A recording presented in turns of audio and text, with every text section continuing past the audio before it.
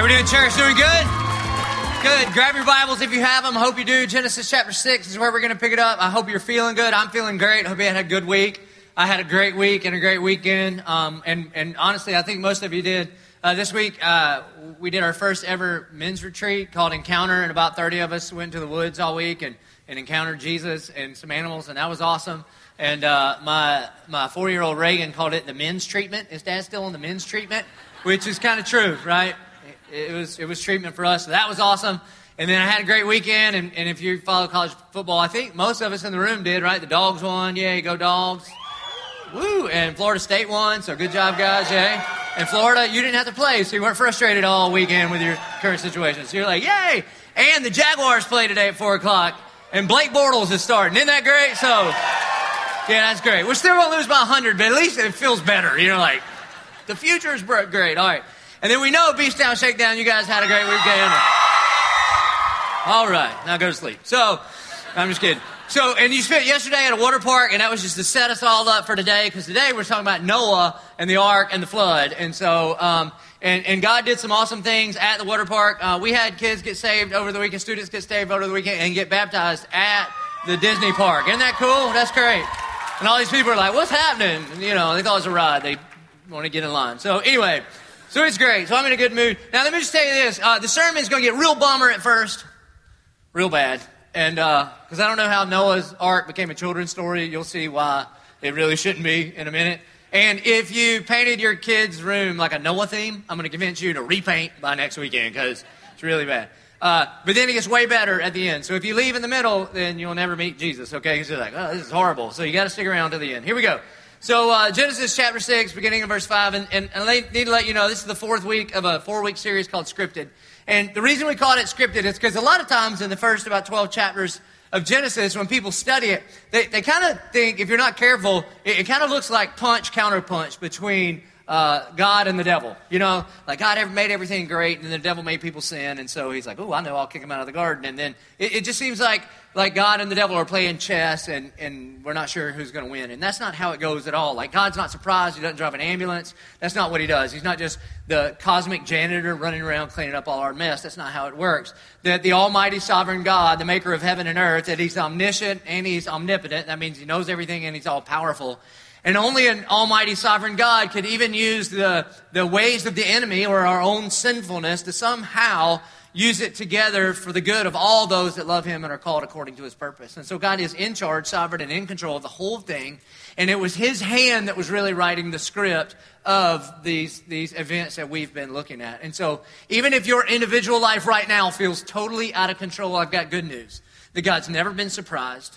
That God never looks around in heaven and go, what are we going to do now? Never, ever, ever. And he's still got the whole world in his hands. He's still in charge. And so you'll see a lot of that in Genesis chapter 6 and following. I'm going to do Genesis 6, 7, 8, and 9. So ready? Let's go fast.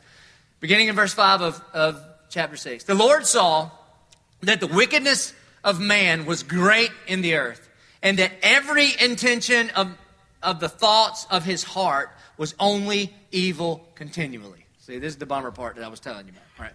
How many of you have heard people these days, it's very popular to say, especially from like teachers and moms, they love to say to their kids, you just need to follow your heart. It's really bad advice. Really, really bad advice. Why? Because every intention and the thoughts of his heart is only evil continually. And some of you go, that explains my 2-year-old. But it's just true. That's the condition of every person that was on the earth. God looked at them, and everybody only did evil all the time. That's all he did. Verse 6, some of the saddest verses in the whole Bible. And the Lord regretted that he had made man on the earth, and it grieved him to his heart. And so the Lord said, I will blot out man, whom I have created from the face of the land, man and animals and creeping things and birds of the heavens, for I am sorry that I have made them. You see? Part of the reason I don't want to go by that too quickly is that most of us, we take sin and its consequences way too lightly. Especially in a fast-growing church like this and in America in general, we take the consequences of sin way, way, way too lightly. In fact, we don't even like the word sin. We like to just call it mistake. So I just made a bad decision. Or I'm a mistaker. And that's really not true. I've even had people say, listen, I'm not a liar. I just lie. Like, did you just hear yourself say that out loud? Can your ears hear your mouth? Okay. The heart of the problem is the problem of our heart. You get that? And I'm not going to water it down so that you'll feel better. I'm just not. And the truth is that sin matters. I mean, it's a big, big, big deal. And it matters on many different levels. I mean, first and foremost, it grieves the heart of God. And God's not surprised that these people would do this, but God is grieved every time we sin. I mean, He just is. And from a number of reasons. First and foremost, He's the King of Kings and the Lord of Lords and the Almighty Maker of heaven and earth. And every single time we sin, it is treason against the King. And that's bad. It's also a fact that you and I were created in the image of God to be an image bearer of God. Another way to translate that word image is to be the reflection of God. And when we sin and when we hurt other people or we just say, forget you, God, I'm going to do what I want, when I want, with who I want because I'm the boss of me. It is not a true reflection or an image of God. We mar the image of God. And that is a big deal. And then another one, and this one's huge. Every parent in the room can grab onto this one. That it saddens God when we're not living that life of abundance that He created us to live in Him and for Him and through Him. And that any parent in here, if you've got like older kids and maybe your kids are just living this prodigal lifestyle and they're doing things and you know that their decisions or the sin that they're walking in, you know that fundamentally it's just really hurting them. That there is a pain and a depth of sorrow in your soul that you have a hard time finding words for. And this is what happens, that God looks at us and it's just grieved. And here's the problem. We have a problem with this as Americans. You know why? Because in America, if you've got enough money, you think, I can get out of almost anything. Or if you've got the right lawyers, you can get out of almost anything. Or if you know the right people, or if you've got a sharp mind and a quick mouth, you can get out of almost anything. I promise. That's my testimony. Got out of a lot of stuff because I could talk my way out. But there will be a day when there's a judgment coming and you can't get out. And we don't like that. And this is how bad. And again, we live in a society that doesn't want to talk about sin. And I don't want to talk about it a lot either, but it just is what it is. And so, but the truth is that we sin and we fall short of the glory of God. And the gospel is not that God's kind of like weak on sin. And some of you think this, that one day Jesus returns and He's going to be like, oh, you know all that stuff that you did that was bad? Don't worry about it. Come here. Just give me a hug. Hey, buddy, you're my homeboy. That is not the gospel. That is not how it goes. That our sin, my sin, is so bad that somebody had to die. Somebody had to die. That blood had to be shed. Now, the good news is, thank goodness it doesn't stop there. The good news is that Jesus loves us so much that He was willing to be the one. But these verses are sad. I mean, it really is. Verse 8, now we're going to pick up on Noah. But Noah found favor in the eyes of the Lord. And these are the generations of Noah. Noah was a righteous man, blameless in his generation. And Noah walked with God. Verse 10, and Noah had 3 sons, Shem, Ham, and Japheth. So if you're looking for a boy name, Ham would be a great one, right? Now, let me just point something out here. The way I heard the story of Noah growing up, and everybody, whether you grew up in church or not, most all of us have heard about Noah and Noah's Ark. Kind of the way it was taught was really, really wrong. Really wrong. Most of the time it's taught this way, that the whole world was bad, but Noah was good. So God saved good Noah God used good Noah to save all the bad people. Wrong answer. Bad theology. That is not how it works. Look what it says. It says, but Noah found favor in the eyes of the Lord. The verses before that let us know that Noah was also one of those people that every intention of his heart was also evil all the time. And so Noah found favor in God's eyes. He didn't earn favor. It's not like Noah was righteous and blameless, therefore God favored him. That's not how it works. That even though Noah was crooked and depraved just like everybody else, that God just found favor in him. Why? I don't know. He's God. Same reason He found favor in you. Why? Because you earned it? I promise you didn't. No. But God just looked down and said, all right, I'm going to use one of these simple people, and I'm going to use him. And so it's after God finds favor in Noah. Notice that after that, the Bible says that he was blameless in his generation and he was righteous and Noah walked with God. It's what we call imputed righteousness. That after God favored him, Noah put his faith in him, not for what had happened, but what would happen. That the guys in the Old Testament got saved by putting their faith in The fact that God would keep his promise and send a Messiah to suffer and die for our sins on the cross. Just like we get saved by putting our faith in what has happened, that God did keep his promise and he sent Jesus to die on the cross for our sins and to be resurrected on the third day. That because Noah found favor in God's eyes, that God gave him, imputed unto him righteousness. That's how we get saved too. The way to be righteous before God is to put your faith in Jesus. And then he gets the penalty for your sin and you get his right standing before God. That's what imputed righteousness means. So, I want every parent to go home and look through your children's books that you bought at the Bible bookstore for your kids and just make sure it's got the right theology, okay? And just look through it. And if it said, God looked and all the people were bad, but Noah was good, tear that part out of the little book, okay? And burn it, because that's not the gospel. It's not the gospel. You'll teach us some very, very bad things. Remember last week? That God is preeminent, that God is first, that we respond to him, he doesn't respond to us. It's not because we're good, and he goes, well, I guess I'll use you. Not wrong answer. But God goes first. God is first. It's God's favor upon him that makes him righteous and blameless. Do you know how you are righteous and blameless? It's because of your faith in Jesus Christ. It's his righteousness that gets put upon you. That's a big deal. And so, verse 11. Now the earth was corrupt in God's sight, and the earth was filled with violence. And God saw the earth, and behold, it was corrupt, for all flesh had corrupted their way on earth. And God said to Noah, I have determined to make an end of all flesh, for the earth is filled with violence through them. Behold, I will destroy them with the earth. Make yourself an ark of gopher wood. Make rooms in the ark and cover it inside and out with pitch. And then verses like 15 through 21 just give all the details of that. Now, let me tell you, I think there's one of the big problems with talking about Noah and the ark is most of the evangelical Christians, and that's the kind of church you're in right now, they actually spend all their time studying the wrong thing. Like there are people that give their whole lives like finding gopher wood and measuring out 300 cubits and building it together. And think, can an elephant fit in there? I don't care, okay? And you missed actual details of what God has for you today. So God gives him this almost, it looks impossible kind of command. All right, so you got to build this ark, and it's huge. It's enormous. And then, not only that, in verse 19, he says, and of every living thing of all flesh, you shall bring 2 of every sort into the ark, and keep them alive with you, and they shall be male and female. Okay, so not only do you have to spend all this time, it takes them like 120 years to build this big boat, all right? And you've got to build this thing, and then you get 2 of every kind of animal, and you got to get them in the boat. But look in verse 22 what Noah does. And Noah did this. He did all that God had commanded him. That's big. You might want to underline that in your Bible. And here's why, because he's going to repeat it in just a few more verses. Go to chapter 7, verse 1. It says, and then the Lord said to Noah, go into the ark, you and all your household, for I have seen that you are righteous before me in this generation.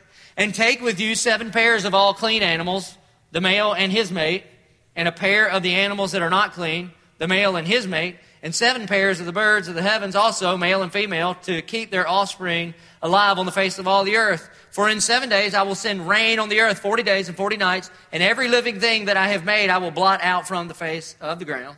Verse 5, and Noah did all that the Lord had commanded him. See, let me just tell you this. When God repeats himself, you might want to pay attention. Now, I repeat myself all the time. Whatever, I just can't think of anything new to say. But when God, the almighty maker of heaven and earth, he spoke into existence the stars, when he decides in 6:22 and in 7:5 to repeat himself, that that Noah did all the Lord had commanded, and he says it again, you might want to go, I should probably underline that or write that down. You know why? It's because obedience matters. Obedience matters. The way we live is evident of what we really believe. Do you know why Noah obeyed God? Because he actually believed what God was saying was true. Do you know why you and I don't obey God sometimes? Because we think our way is better than his way. That obedience matters. And momentary obedience is meaningless. It just is. Even a blind squirrel finds an acorn occasionally. Sometimes we just be like, look how good I was once. Whatever. It doesn't matter. It's like when I tell my kids, go to bed. And my kids are thinking, well, I am kind of tired. I think that's a good idea. I'll go. They're not even obeying. It's just self-service, right? Thanks, Dad, for being on my team. Well, I tell you what I really like. I like it when my kids obey me, even when it doesn't make sense to them and they don't want to go. Go to bed. They're like, but I'm not tired. Yeah, I promise you are, okay? Yeah, but I don't have anything going on tomorrow. You know, it's school. It's kind of a big deal, all right? I'm sick of fighting, getting you out of the bed in the morning. You're going to go now. And when they, look, listen, as a parent, every parent in here, if you're brave enough, you would say amen. I'll take begrudging submission, right? In fact, it's evidence that you're actually trusting me because I'm dad. Because from your perspective, it doesn't make sense. And obedience is a matter of perspective. It just is. It just is. You know, every single one of us, when you were younger, you thought your parents hated you. Didn't you? We all did. We're like, what do you mean I got to clean my room? But I don't want to clean my room. Why do I have to make my bed when I'm just going to get right back into it? And then you go in your room and be like, I can't believe my parents are so sorry. I mean, I live in this house for free, and it's really their house, and they give me a room with no rent, and they feed me and clothe me and all of that. But what is wrong with them to make me think that I have to clean up my stuff? I'm going to call DFACS, right? But then what happened? As you got older and you became a parent and you had their perspective, and then you got your first job with that 24-year-old girl and her mom didn't make her clean her room up, and you went, oh, that's what you turn out like. And what'd you do? You went home, you say, hey, called your mom. Hey, Mom, thanks. For what? I just have a new perspective. You see, that's why momentary obedience is basically meaningless. And not only that, obedience matters especially when it doesn't make sense. That's when it matters most. Because really, as a Christian, when you are obedient, it's evidence that you trust God, even if it doesn't make sense to you. Even if it doesn't make sense to you. Because imagine Noah. Imagine how silly this looked as he's building the ark. Y'all, it took him 120 years to build it. Can you imagine, 60 years in when his friends come up and be like, dude, what are you doing? He's like, I'm building an ark. Why? Because God told me to. Are you sure you're okay? Or have you come off your meds? Because I've got a doctor's number you need to call. Like not only have you been at this for a long time and God hadn't done anything that he said he was going to do, where's this flood of judgment that's coming? He goes, just trust me. God is who he says he is, and he's going to do what he says he's going to do. And they're like, yeah, right. And not only that, Noah, we don't even live anywhere near the beach. And you're building this huge boat. And I don't see you building a trailer or putting together an F-350 to tow it out there. How are you going to get it to the water? And you know how many floods they've had at this time? Zero.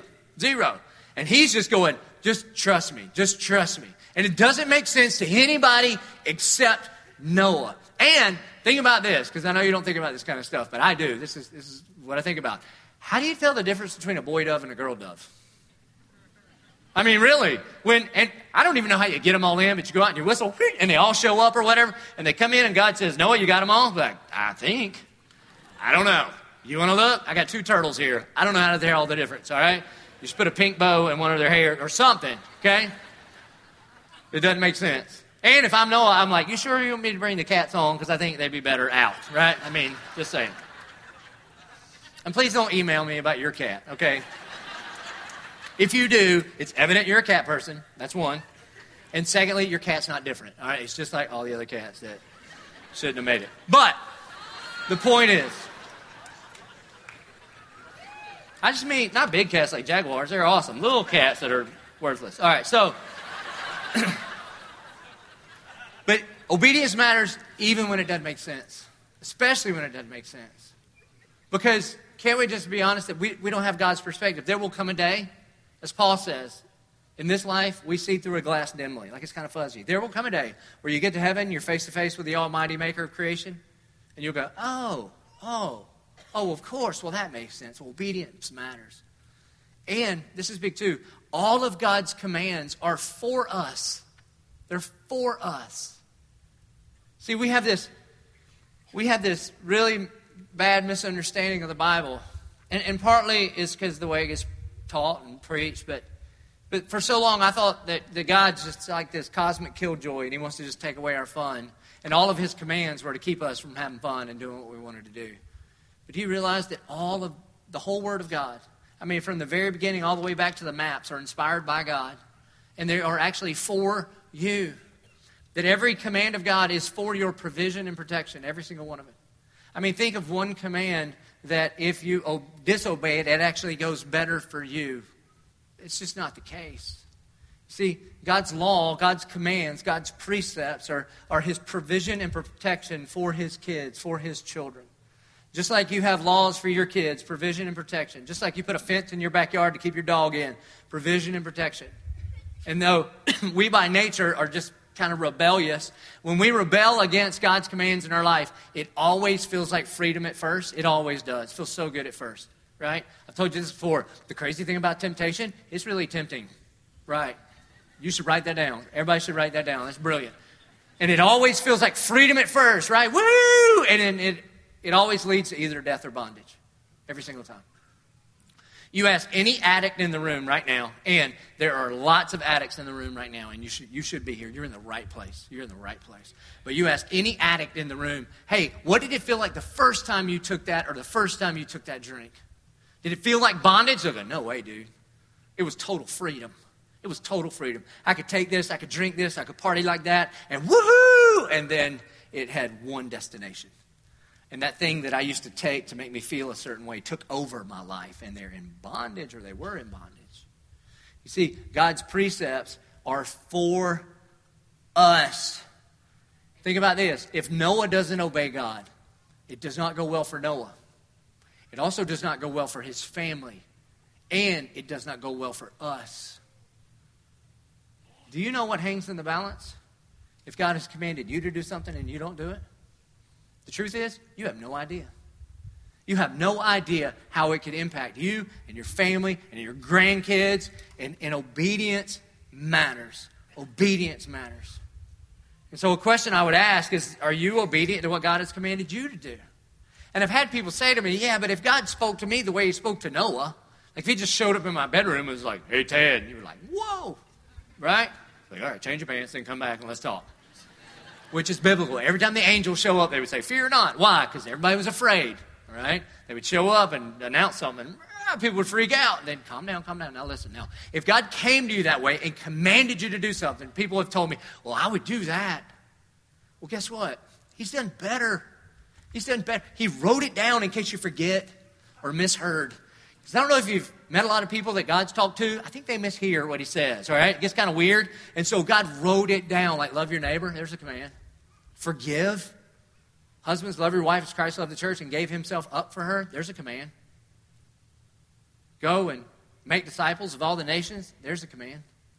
Be a witness. There's a command. Or here's one from last week. Bring the full tithe into the storehouse of God. There's a command. Which, by the way, you did great last week. Yay. That our tithes and offerings went up by 30% last week. Now you might out yourself. You got too early. Okay. Because that's what one thing you did. You know what you did? One thing is you outed yourself. You really did. You just went, this is what faithfulness looks like for our church. So if we kind of slide back down into normal, you know what that means? That's like, oh, they listened for 1 week. A little pat on the head. That's momentary obedience. A lifetime of obedience. Do you imagine what God could do with those resources to fuel and fund his kingdom? See the difference? Obedience matters. It matters a lot. And so we are all here today because Noah was obedient to what God called him to do, regardless of what everybody else thought about him in the meantime. Verse 17 and following. The flood continued for 40 days on the earth. The waters increased and bore up the ark, and it rose high above the earth. And the waters prevailed and increased greatly on the earth, and the ark floated on the face of the waters, and the waters prevailed so mightily on the earth that all the high mountains under the whole heaven were covered.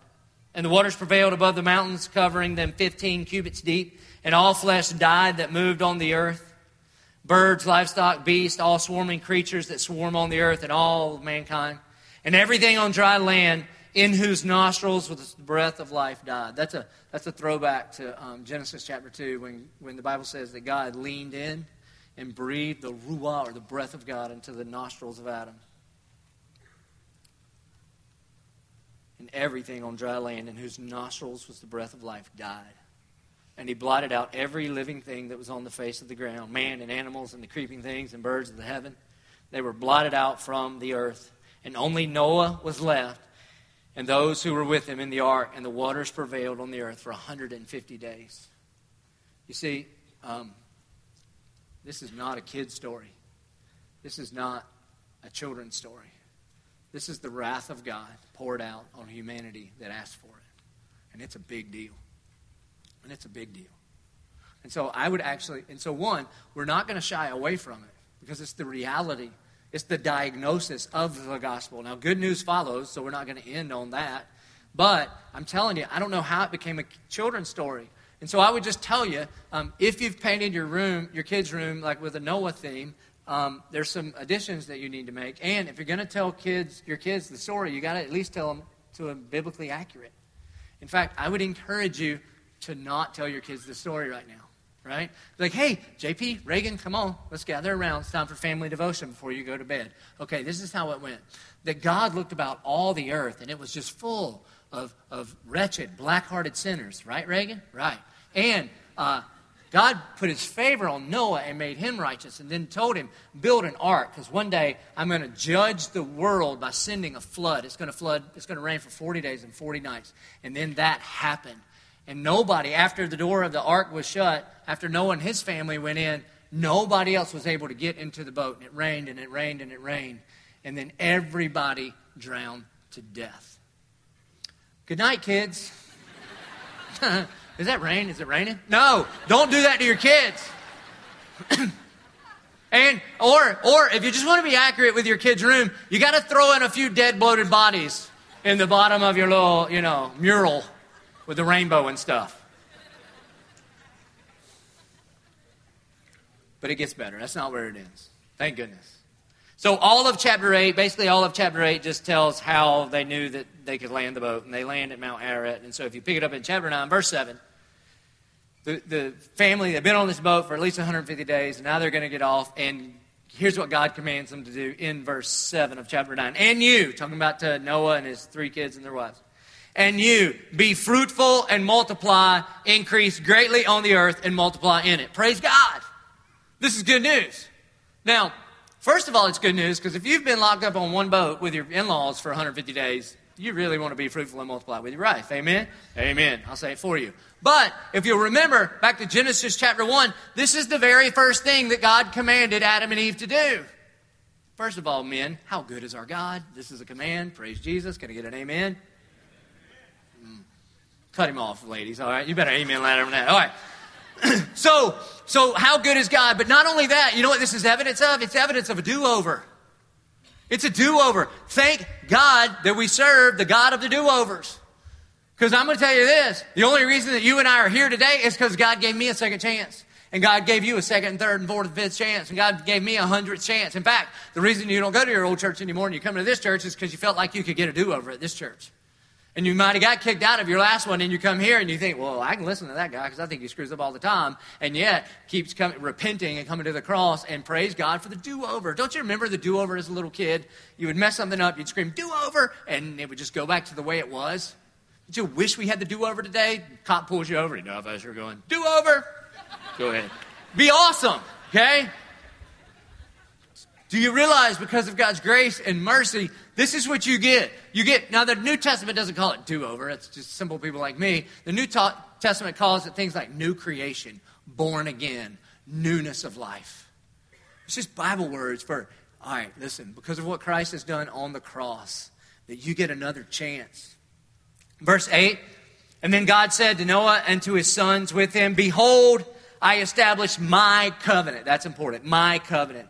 With you and your offspring after you, and with every living creature that is with you, the birds, the livestock, and every beast of the earth with you, as many as came out of the ark, it is for every beast of the earth. I establish my covenant with you, that never again shall all flesh be cut off by the waters of the flood.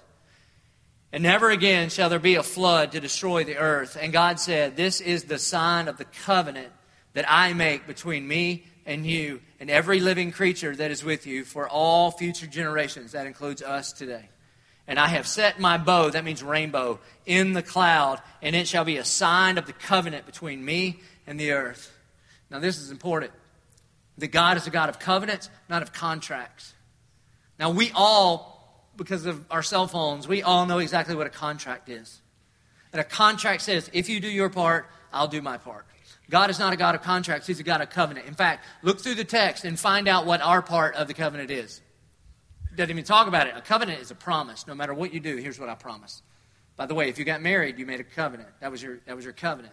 You said, in sickness, health, better, worse, right? No matter what, here's what I promise to do.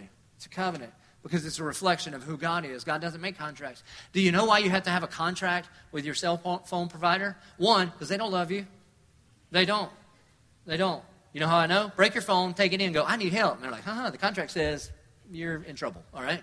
Yeah. And because we're crooked too, they have to have a contract. They can't operate on trust. A contract just says, I don't trust you. That's what it is. That's what it is. Can you imagine if they're like, hey, I want a new iPhone 6. Yeah, take this and just pay us what you think it's worth. Okay. No, we're a bunch of thieves. We just say, I think it's worth $0. That's what we would do. So you got to have a contract. Praise God that he didn't work under a contract. But he's a God of covenant. The word covenant and testament are the same word. It means the same thing. So your Old Testament could be called the Old Covenant. The Old Covenant was based on the law. And if you did not obey the law, then you had to sacrifice an animal to cover the sins for a time. The New Covenant, or the New Testament, is a covenant of grace. You know what that means? Is that the Lamb was slain once and for all to be the marker of a covenant between us and God. That no matter what you do from here on, that the covenant covers you. That when Jesus died on the cross, it counted for you once and for all. And so God is a God of covenants. And then he puts a rainbow in the sky. You know why? Here's why. So that the next time it rained, the people weren't like, oh no, here we go again. Get the ark. Get the ark. Find the boy dove and the girl dove. We got to do this again. No, that they would see the rainbow and they would remember, wait, God made a promise.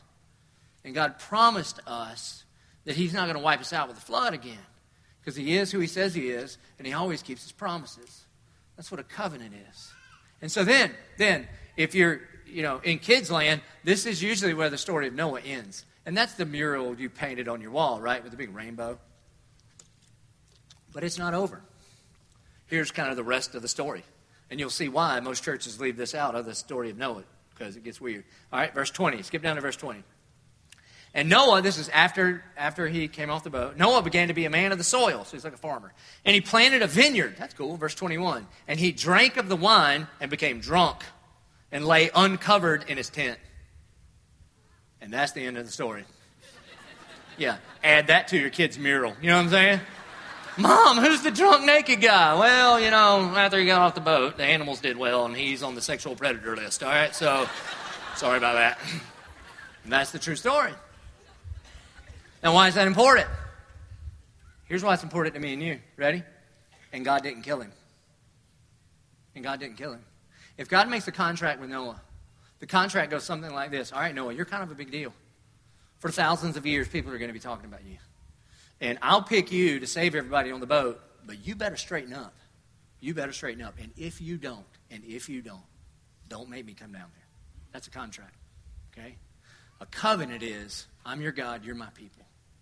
And so Noah, the hero of the story, gets hammered and passes out naked, exposes himself to his family. It's not awesome. And God doesn't kill him. And God doesn't kill him. You know what also? It's evidence. It's evidence of what God would have to do. You see, everything in the Scriptures. Everything in the Scriptures. And if you're an 1122er, you got to get this, okay? That everything in the Scriptures, from the very first beginning, in the beginning, all the way like through the maps, points to one thing. And it points to Jesus. The whole Bible is about one thing. God reconciling his people unto him through Jesus. And you see, while God used Noah to save people from the consequences of their sin, that he had to send a Messiah, the Christ, to not just save us from the consequences of our sin, but to pay for and take away our sin. You see how that's evidence of this? You see, so everything we look through in the Old Testament, if you look through the account of Noah with your gospel lenses on, you'll just see a picture of the gospel. That the whole world, every single one of us, we're all crooked and depraved. We're all by nature at the heart level, wretched, black-hearted sinners. And some of us sin through rebellion, like, God, I don't need you. I'll do what I want, when I want, with who I want, because I'm the Lord of my own life. Some of us live that way. And some of us reject God by turning to religion. God, I don't need you because I'm going to be good enough. In other words, I can tread water until the flood stops. Huh. And so we're all, by our own very nature, just black-hearted. And then God favors us, chooses us, begins to woo us and draw us unto himself. And then every single person that surrenders their life to Christ, we are imputed with his righteousness. And we get to walk with God, have a relationship with God. How? Because there was an ark of salvation. There was an ark of salvation. And here's the point here's the point that I need you to get here, is that Jesus is the greater ark of salvation. You get it? That Noah saved some people from the consequences of sin, but Jesus, the greater ark of salvation, comes along to pay for and take away our sin. And that's different, that's greater, that's better. And it's true now. Because here's what I want you to think about when you think of Noah. And not just what happened a long time ago, and seriously, you know, how did he get birds on there and all of that? Don't get caught up in the wrong details. Do you realize that if you're a Christian, if you've surrendered your life to the Lordship of Christ, you and I are like modern day Noahs? We are. Do you know why? Because another day of judgment is coming. It's coming. And God is first, and He will be first in everybody's life. He'll either be first as your Lord and Savior, or He'll be first as your judge. In Philippians chapter 2, the Bible says that every knee in heaven and on earth will bow. And so you will either bow in humble submission to God, or you will bow out of fear, and then it's too late. That every single one of us will stand one day before God in judgment. It just won't be judgment of water. It'll be a different kind of judgment. And so, in fact, if you look in Matthew chapter 24, Jesus starts talking about the end of times when this judgment's going to come. And His disciples get real interested, and they ask Him, Jesus, when is it going to come, and what's it going to be like on the day you return and judge the world? And so let me just be clear here, that I believe, and the Bible teaches, that there is coming a day, the day of the Lord, when Jesus will return, and He will judge everybody. And some of you think, wow, I can't believe you really believe that. I do. Jesus believed it, and I believe what He believes. That's what I do. If you say that you're going to die and you can come back from the grave, then I believe what you believe. That's how it works for me, okay? And so He said He was going to die on the cross and be resurrected on the third day. And sure enough, He dies on the cross. 3 days later, He's just walking around going fishing and eating breakfast with people. So if you can die and then not be dead anymore, I'm with you. I'll listen to your podcast. I'll drink your Kool-Aid. I'll wear your tennis shoes. I'll cut my hair funny. Whatever you want to tell me to do, I'm with you. You know why? Because I want to join you in that get past death part. And all of you do too. So Jesus says He's returning. He's returning to judge us all. And if you think, well, that's weird. A lot of people thought Noah was weird too. And he was right. Why? Because he was obedient to God. And so if you skip all the way to 2 Peter, 2 Peter is way towards the end of the New Testament. And the Apostle Peter is talking to some people too, because Jesus said He was going to return. And here's the thing, and He said He was coming soon. He said He was coming soon. And here's what Peter says in 2 Peter chapter 3, beginning in verse 2. He said, you should remember the predictions of the holy prophets and the commandment of the Lord and Savior through your apostles. In other words, Jesus said He was coming back too. In Matthew chapter 24, when the disciples say, hey, what's it going to be like at the end of times? Jesus starts saying, all right, there's going to be these signs and wonders and all these things that are going to point to it. But before you get too hung up in all that stuff, just know this, that even the Son of Man nor the angels know the day or the hour. So what I would say to you to this is, so quit wasting your time trying to figure out exactly when Jesus is coming back. And so much like a lot of modern day Christians, I think, spend too much time measuring out gopher wood, also a lot of Christians spend too much time taking verses out of Daniel and Revelation and Matthew 24 and 5 and the newspaper and last night's score and put it all together and go, I got it. He'll be here Thursday. All right, if you ever find yourself in another church and they say something like that, get your things, or get your children, don't go back to that church. You know why? Because the Bible says even Jesus doesn't know when He's going to return. Okay? If you were to say, Jesus, when are you coming back? He would say, as soon as He tells me. That's what He'd say. And if somebody said to you, but an angel told me, Jesus said even the angels don't know, so they're lying. Get your stuff and leave, and they'll go back. I promise. And then, after Jesus says, so don't get too hung up on exactly when, or you'll miss the whole point, He tells 3 parables. This is very, very important. I got a text this weekend that said, what do you think about premillennialism, postmillennialism, or amillennialism? Okay? And I go, it doesn't matter. Here's what matters. What Jesus says in Matthew 25, as you are preparing for His return and judgment, here's what you do. The first parable is called the parable of the virgins, and here's what it means. Don't miss the party. Don't miss the party. Because when Jesus comes back, it's going to be too late to try to join the party at that point. You've got to RSVP now. That's the point of it. Because when the sky cracks open and Jesus returns, you won't have time to go, wait a minute. I got something else to do. No, it's over. It's like in Noah's day, when the family got in the boat and they closed the doors and then it started raining, you know there were some people that went, hey, I'll take a ride. Remember I said no? Now I want to say yeah.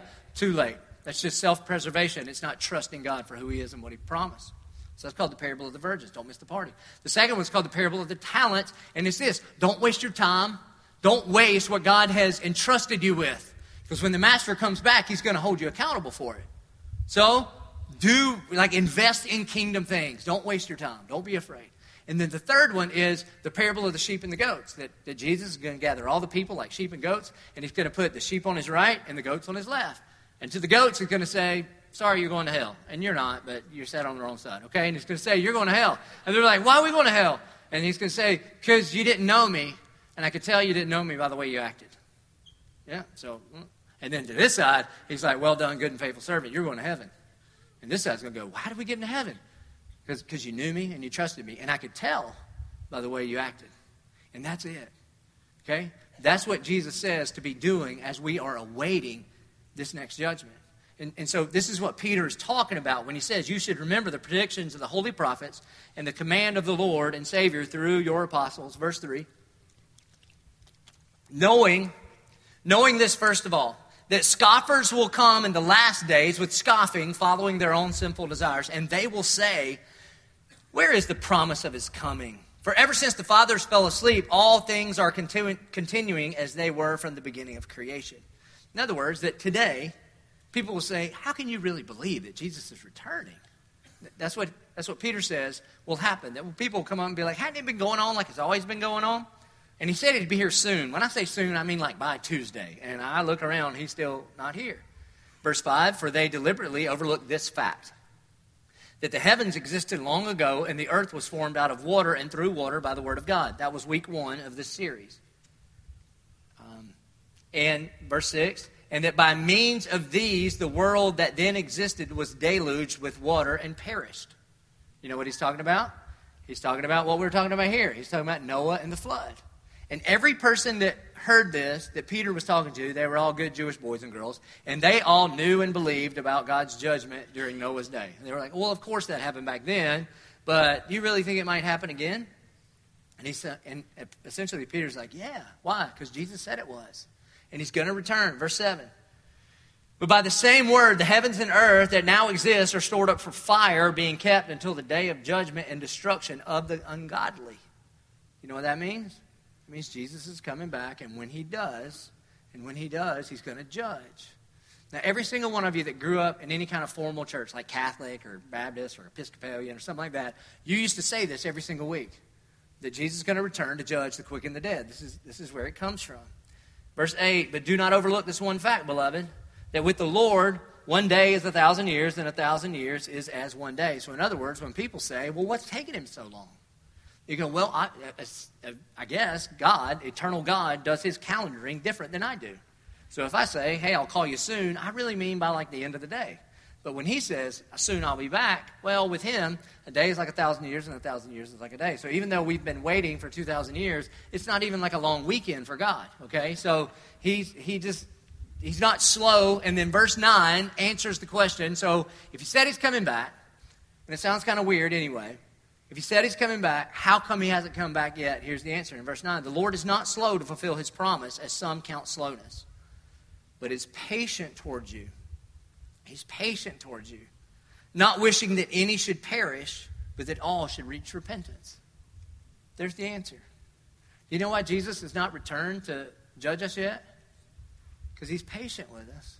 And here's what it says. And what he really wants is he's trying to give you another opportunity to get on the ark.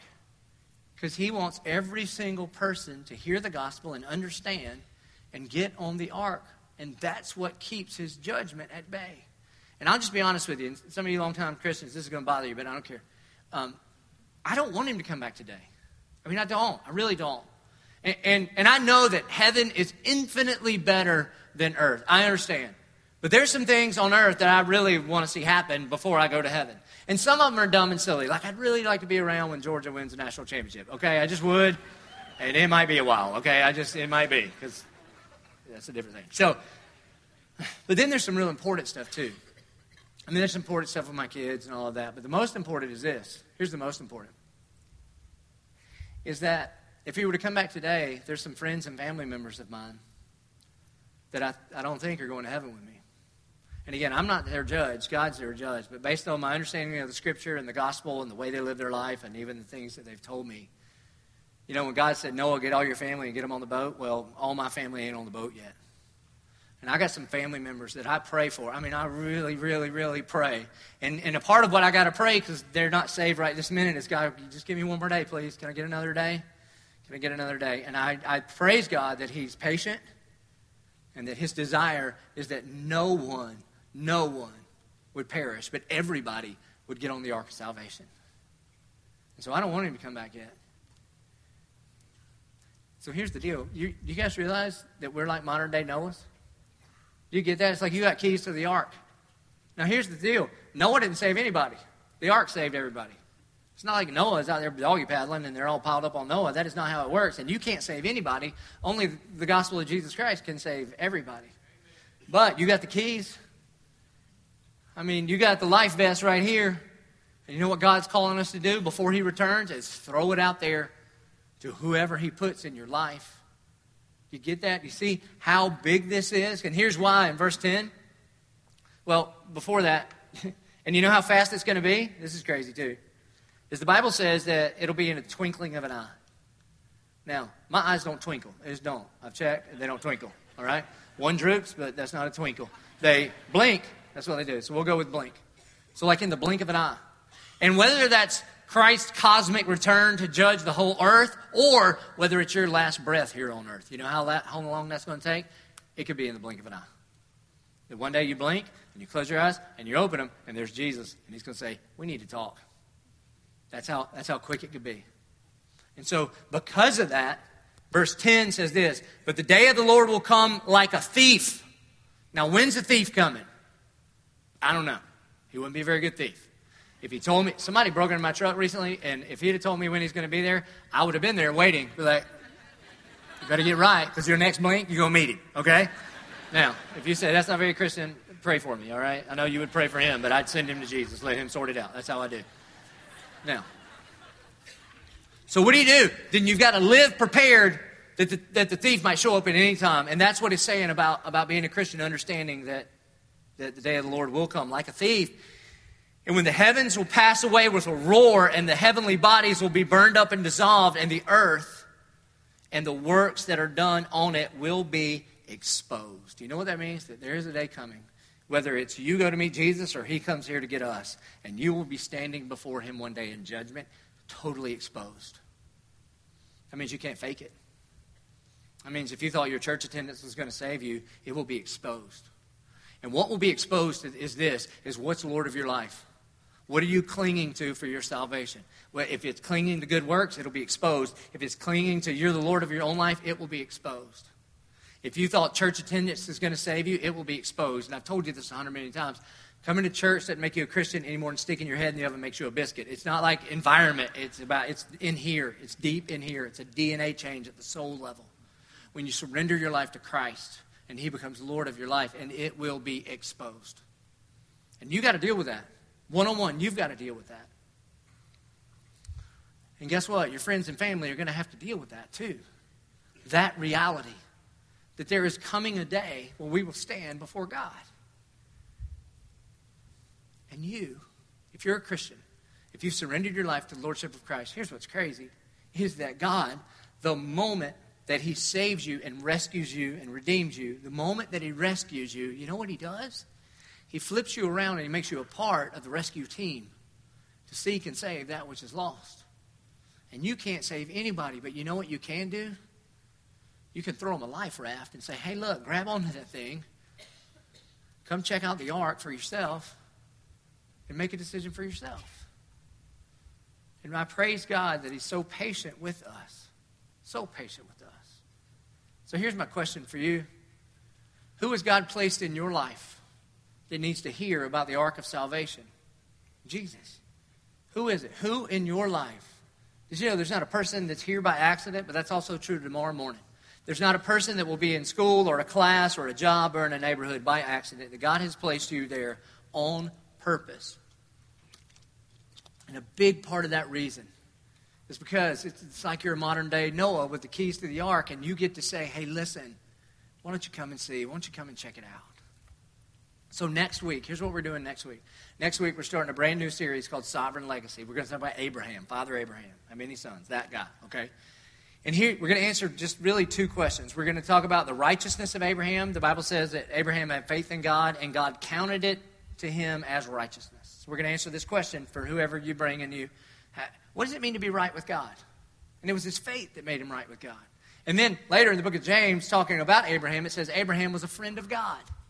How many of your friends and family need to hear that message? Because a lot of your friends and family, they think God hates them. Or they think they screwed up something a long time in their life and they can't be friends with God anymore. And God wouldn't want to be their friend anyway. He only wanted to be your friend because you go to church. And we are going to tell whoever shows up how to be right with God and how to be a friend with God. And so who is that person in your world? I left one blank in your notes. I'm not like a fill-in-the-blank guy. But it just says this: who do you need to invite next week to hear that message? And so here's what I want you to do. I want you to pray about it. I want you to write a name there. And the writing of the name is to help remind you on Monday and Tuesday and Wednesday to invite them next week. And I would encourage you, don't put it like on your desk, okay? And be like, Ted, coming after you. No, don't do that. Okay? Because anytime you talk about this, the weird Christians just are like, hey. And listen, if you're weird, we're a movement for all people. But if you just keep that to yourself, we'd really appreciate it at 11:22. Okay? And then if some of you are like, yeah, but I don't know how to invite somebody. First of all, I don't believe you because look around the room. You do a really good job at this. But, I invite people to our church, and it's kind of weird for me, isn't it? You should really come hear me preach. Or we can just do it now. It's weird. And so I've got a bunch of 11:22 T-shirts and hats, and this has happened several times over this past year. I'll be like at the ball field or at JP school or something like that, and they'll see an 11:22 shirt, and they go like, oh, do you go to church there? And I must look different at eye level or something. And I go, yeah, a lot. I go a lot. I'm there a lot. And they'll say, do you like it? I go, the music's really good. The music, I'm kind of there for the music. And, but essentially, do you know why I find it easy, except for being the preacher, but you know why I find it easy to invite people to this church? Because a big part of the motivating factor in how we do church is that we seek to glorify God and worship in word. Okay? So we're going to preach the gospel straight up. And we're not going to sing just karaoke. We're going to worship him. And we know that introducing people to Jesus is the most God-glorifying thing you could do. And so what we've tried to do is remove all the roadblocks that you had when you didn't want to come to church. Right? Like a message that you couldn't understand. So we try to do an understandable message. That we don't have a dress code.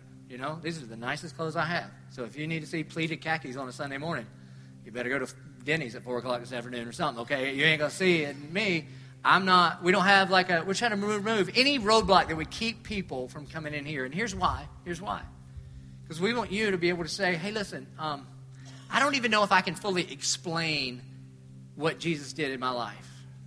I just want to invite you to come experience it. Right? Because it's hard to fully explain. I can give you all the doctrinal words. It's hard to fully explain what happens when Jesus saves you, when you receive that invitation to get on the ark of salvation, and you're like, wow, I'm saved. But it's amazing what God does in people's life when they come into an environment where you know it's the safest place to bring your friend to hear the most dangerous message they'll ever hear. And so here's a couple of things that I just do in my regular life, is that if I ask somebody, or if somebody asks me, what'd you do this weekend? Okay? Then I just tell them I went to church. And then I follow that up with an invitation to church. Or sometimes I will initiate it. Hey, on Monday, what'd you do this weekend? And they'll say, I did this, that, or the other. Like, awesome. I went to this. And they have to ask you back, right? Because we're Americans and Southern, and they're going to ask you back. And when they say to you, what did you do this weekend? Then there you go. And you say, actually, I went to this church called 1122. I know you saw the bumper sticker. You thought it was a surf shop. It's not. It's a church. And it's at old Walmart. And you can wear jeans, and you should come. And, and there it is. It's just an invitation. And let me encourage you to do this. And you've got to actually give somebody an invite, not a non-invite. You know what an invite is? An invite is, I go to the 522 service. So watch the Jags game, and then brush your teeth, and then meet me at 5 o'clock, and we'll go to the 5:22 service, and then afterwards we'll go out for dinner. See, that's an invite. You know what a non-invite is this? You should come to my church sometime. Because look for sometime on your calendar. It's not there. And I can't believe you, I'm going to tell you my secret, but here's the thing. If I give you a non-invite, here's what that means. If you come and be like, yeah, we should have lunch sometime, I'll be like, yeah, sometime we'll do that. That just means, love you, don't want to hurt your feelings, see you next Sunday, we're never hanging out. That's what that means, okay? So you got to have like a time and a place. That's what we're going to do. Here's another thing I do. If I ever hear somebody say, hey, we just moved here, then I'll say, where'd you move from? And they'll say, whatever, I don't care. And then I always follow that up with, have you found a church yet? Because you got to find a church, and especially if they're a Yankee. If they move from up north, then I'll say, hey, look, where are you from? I'm from Jersey. Okay, great. Have you found a church here? Because in the South, you got to have a church. I know in the North you didn't have a church, but y'all messed up everything, okay? Y'all know what's going on. That's fine. I mean, really, have you ever heard anybody say, when I retire, we're going to Jersey? Never. They all want to move down here with us. That's how they want to do, okay? Makes sense. And then when they get here, you know what you do? Hey, have you found a church? Because I'd love to take you to mine. That's it. And then you give an invitation. I'll meet you here. And that's what we'll do. Or the other thing I'll do, if I ever hear anybody talking about just how overwhelmed they feel with something in life, like they're getting married, or they're about to have kids, or their kids are about to leave home, whatever it is, I'll just say, well, you know what? You should get plugged into our church because there's all kind of people at our church walking through those same things. And I don't have it all figured out, but I can tell you this, you don't have to do it alone. And that's it. That's it. And here's why. Here's why that's so important. Is do you know that for the large majority of us in the room, every single one of you students are here because somebody invited you, right? Because someone understood that they were like Noah with the keys to the ark. And maybe they didn't convince you to believe what they believed out of the gate, but maybe they just said, hey, why don't you just come and see for yourself? Why don't you just come check it out for yourself? Maybe you'll bump into Jesus, and then you can make up your own mind about what you think. And here's why I'm okay with that. Here's why. Because I just know what the undeniable movement of the Holy Spirit does in your life, right? Because isn't that your story? It's my story. I mean, front row. Isn't that your story? Can you believe you're sitting on the front row? No. You came one time in the back and were like, maybe for 30 minutes. And now here you're on the front row, like crying with your hands up. It's just how it happens, all right? It's just what God does. And so, like, I could never talk about my faith without talking about Coach Bull Lee. He was not a preacher. He was not the most eloquent and gifted speaker, I promise. And yet, he loved me enough to be less concerned about whether I would be offended by talking about heaven and hell. And he loved me enough to just tell me about Jesus and invite me into an environment where he knew I'd hear about Jesus. That's how I got here. That's how so many of you got here, because somebody loved you enough to just share an invitation to a place that you'd hear the gospel. And again, we're not inviting you to come and see a church. We want to invite people to come and see Jesus and just deal with Jesus one-on-one, and then we'll see what happens. Because imagine this. I mean, just imagine for a second. So whenever I talk about this, I know you're thinking of somebody, but I want you to think of that person. Your dad, your mother-in-law, your husband, one of your kids, a coworker, a student. I want you to think of that person that is the furthest away from God that you know. And you kind of know God can do anything, but you're thinking, yeah, but God, if you save them, you're going to have to like stretch out first, and the lights of heaven are going to dim down for a second before you get them. I guess it's going to be hard. I want you to think of that person. And just think, you know what can happen if you're obedient to what God has commanded to you? The same thing that could happen to Noah could happen to you. Did you know that one day in a few weeks or a few months that you could show up to church and be sitting in here, and we could be showing baptism videos, and the screen pops up, and you go, oh my gosh, that's my friend, that's my coworker, that's my fraternity brother, that's my dad. And they begin to tell their story, and their story starts with my friend, my family member, a guy I was in English class with, just invited me to come to this church and check it out. And then they pronounce Jesus Christ as their Lord and Savior. You know, everything's possible with anybody that has faith. That's faith. So my challenge is that you would be obedient. That you would be obedient to invite whoever God lays on your heart, whoever, to hop on the ark of salvation. And again, if you don't know how to fully explain that you can invite them to be here next week, where they can hear a message on what it takes to be a friend of God, to have a relationship with God. Would you please stand and pray with me? Our good and gracious Heavenly Father, God, I thank you so much for Coach Bull Lee, God, I know that a head football coach is pretty busy in the summer, and Lord, I just thank you so much that he was not too busy to take a bunch of kids to camp where we would hear about you. And not just have you explained it to us, but we could experience you. And God, I praise you that now on a weekly basis, I get to do what Coach Lee did for me and just point people to you. God, I pray for every man, woman, and student in this place. And Lord, they have somebody on their heart right now. Somebody for whom you died on the cross. And Lord, there are no impossible situations. Not as long as you reign. And so God, I pray for that husband that doesn't know you. I pray for that dad that doesn't know you yet. I pray for that student, that coworker. God, I just join with the men and women praying right now for those people. And Lord, I pray that we would have the boldness, not weirdness, God, but we would have the boldness to share an invitation to come and see that the Lord is good. And God, I thank you and I praise you that you don't need us, but somehow in your sovereign grace, God, you use us to share the greatest news on earth with the people that need it most. We pray it in Jesus' name. Amen. Hey, at the end of every service, we respond. Because that's what worship is, a response to God for who he is and what he's done. And so we respond by singing. We respond by singing. Singing to God because he's been so good to rescue us. We respond by bringing our tithes and offerings. If you're a regular here, that's how God has used this place to reach so many people, to build the ark so big that a whole lot of people could meet him here. And so if that's you, if you're going to respond with tithes and offerings, you can do it on your app. You can do it at giving kiosk back there, or you can bring them to one of the giving boxes around. And sometimes we respond by coming to the altar. And if God has laid a name or face on your heart, then maybe you would come to the altar and you would pray that God might use you in their life to bring that person to them.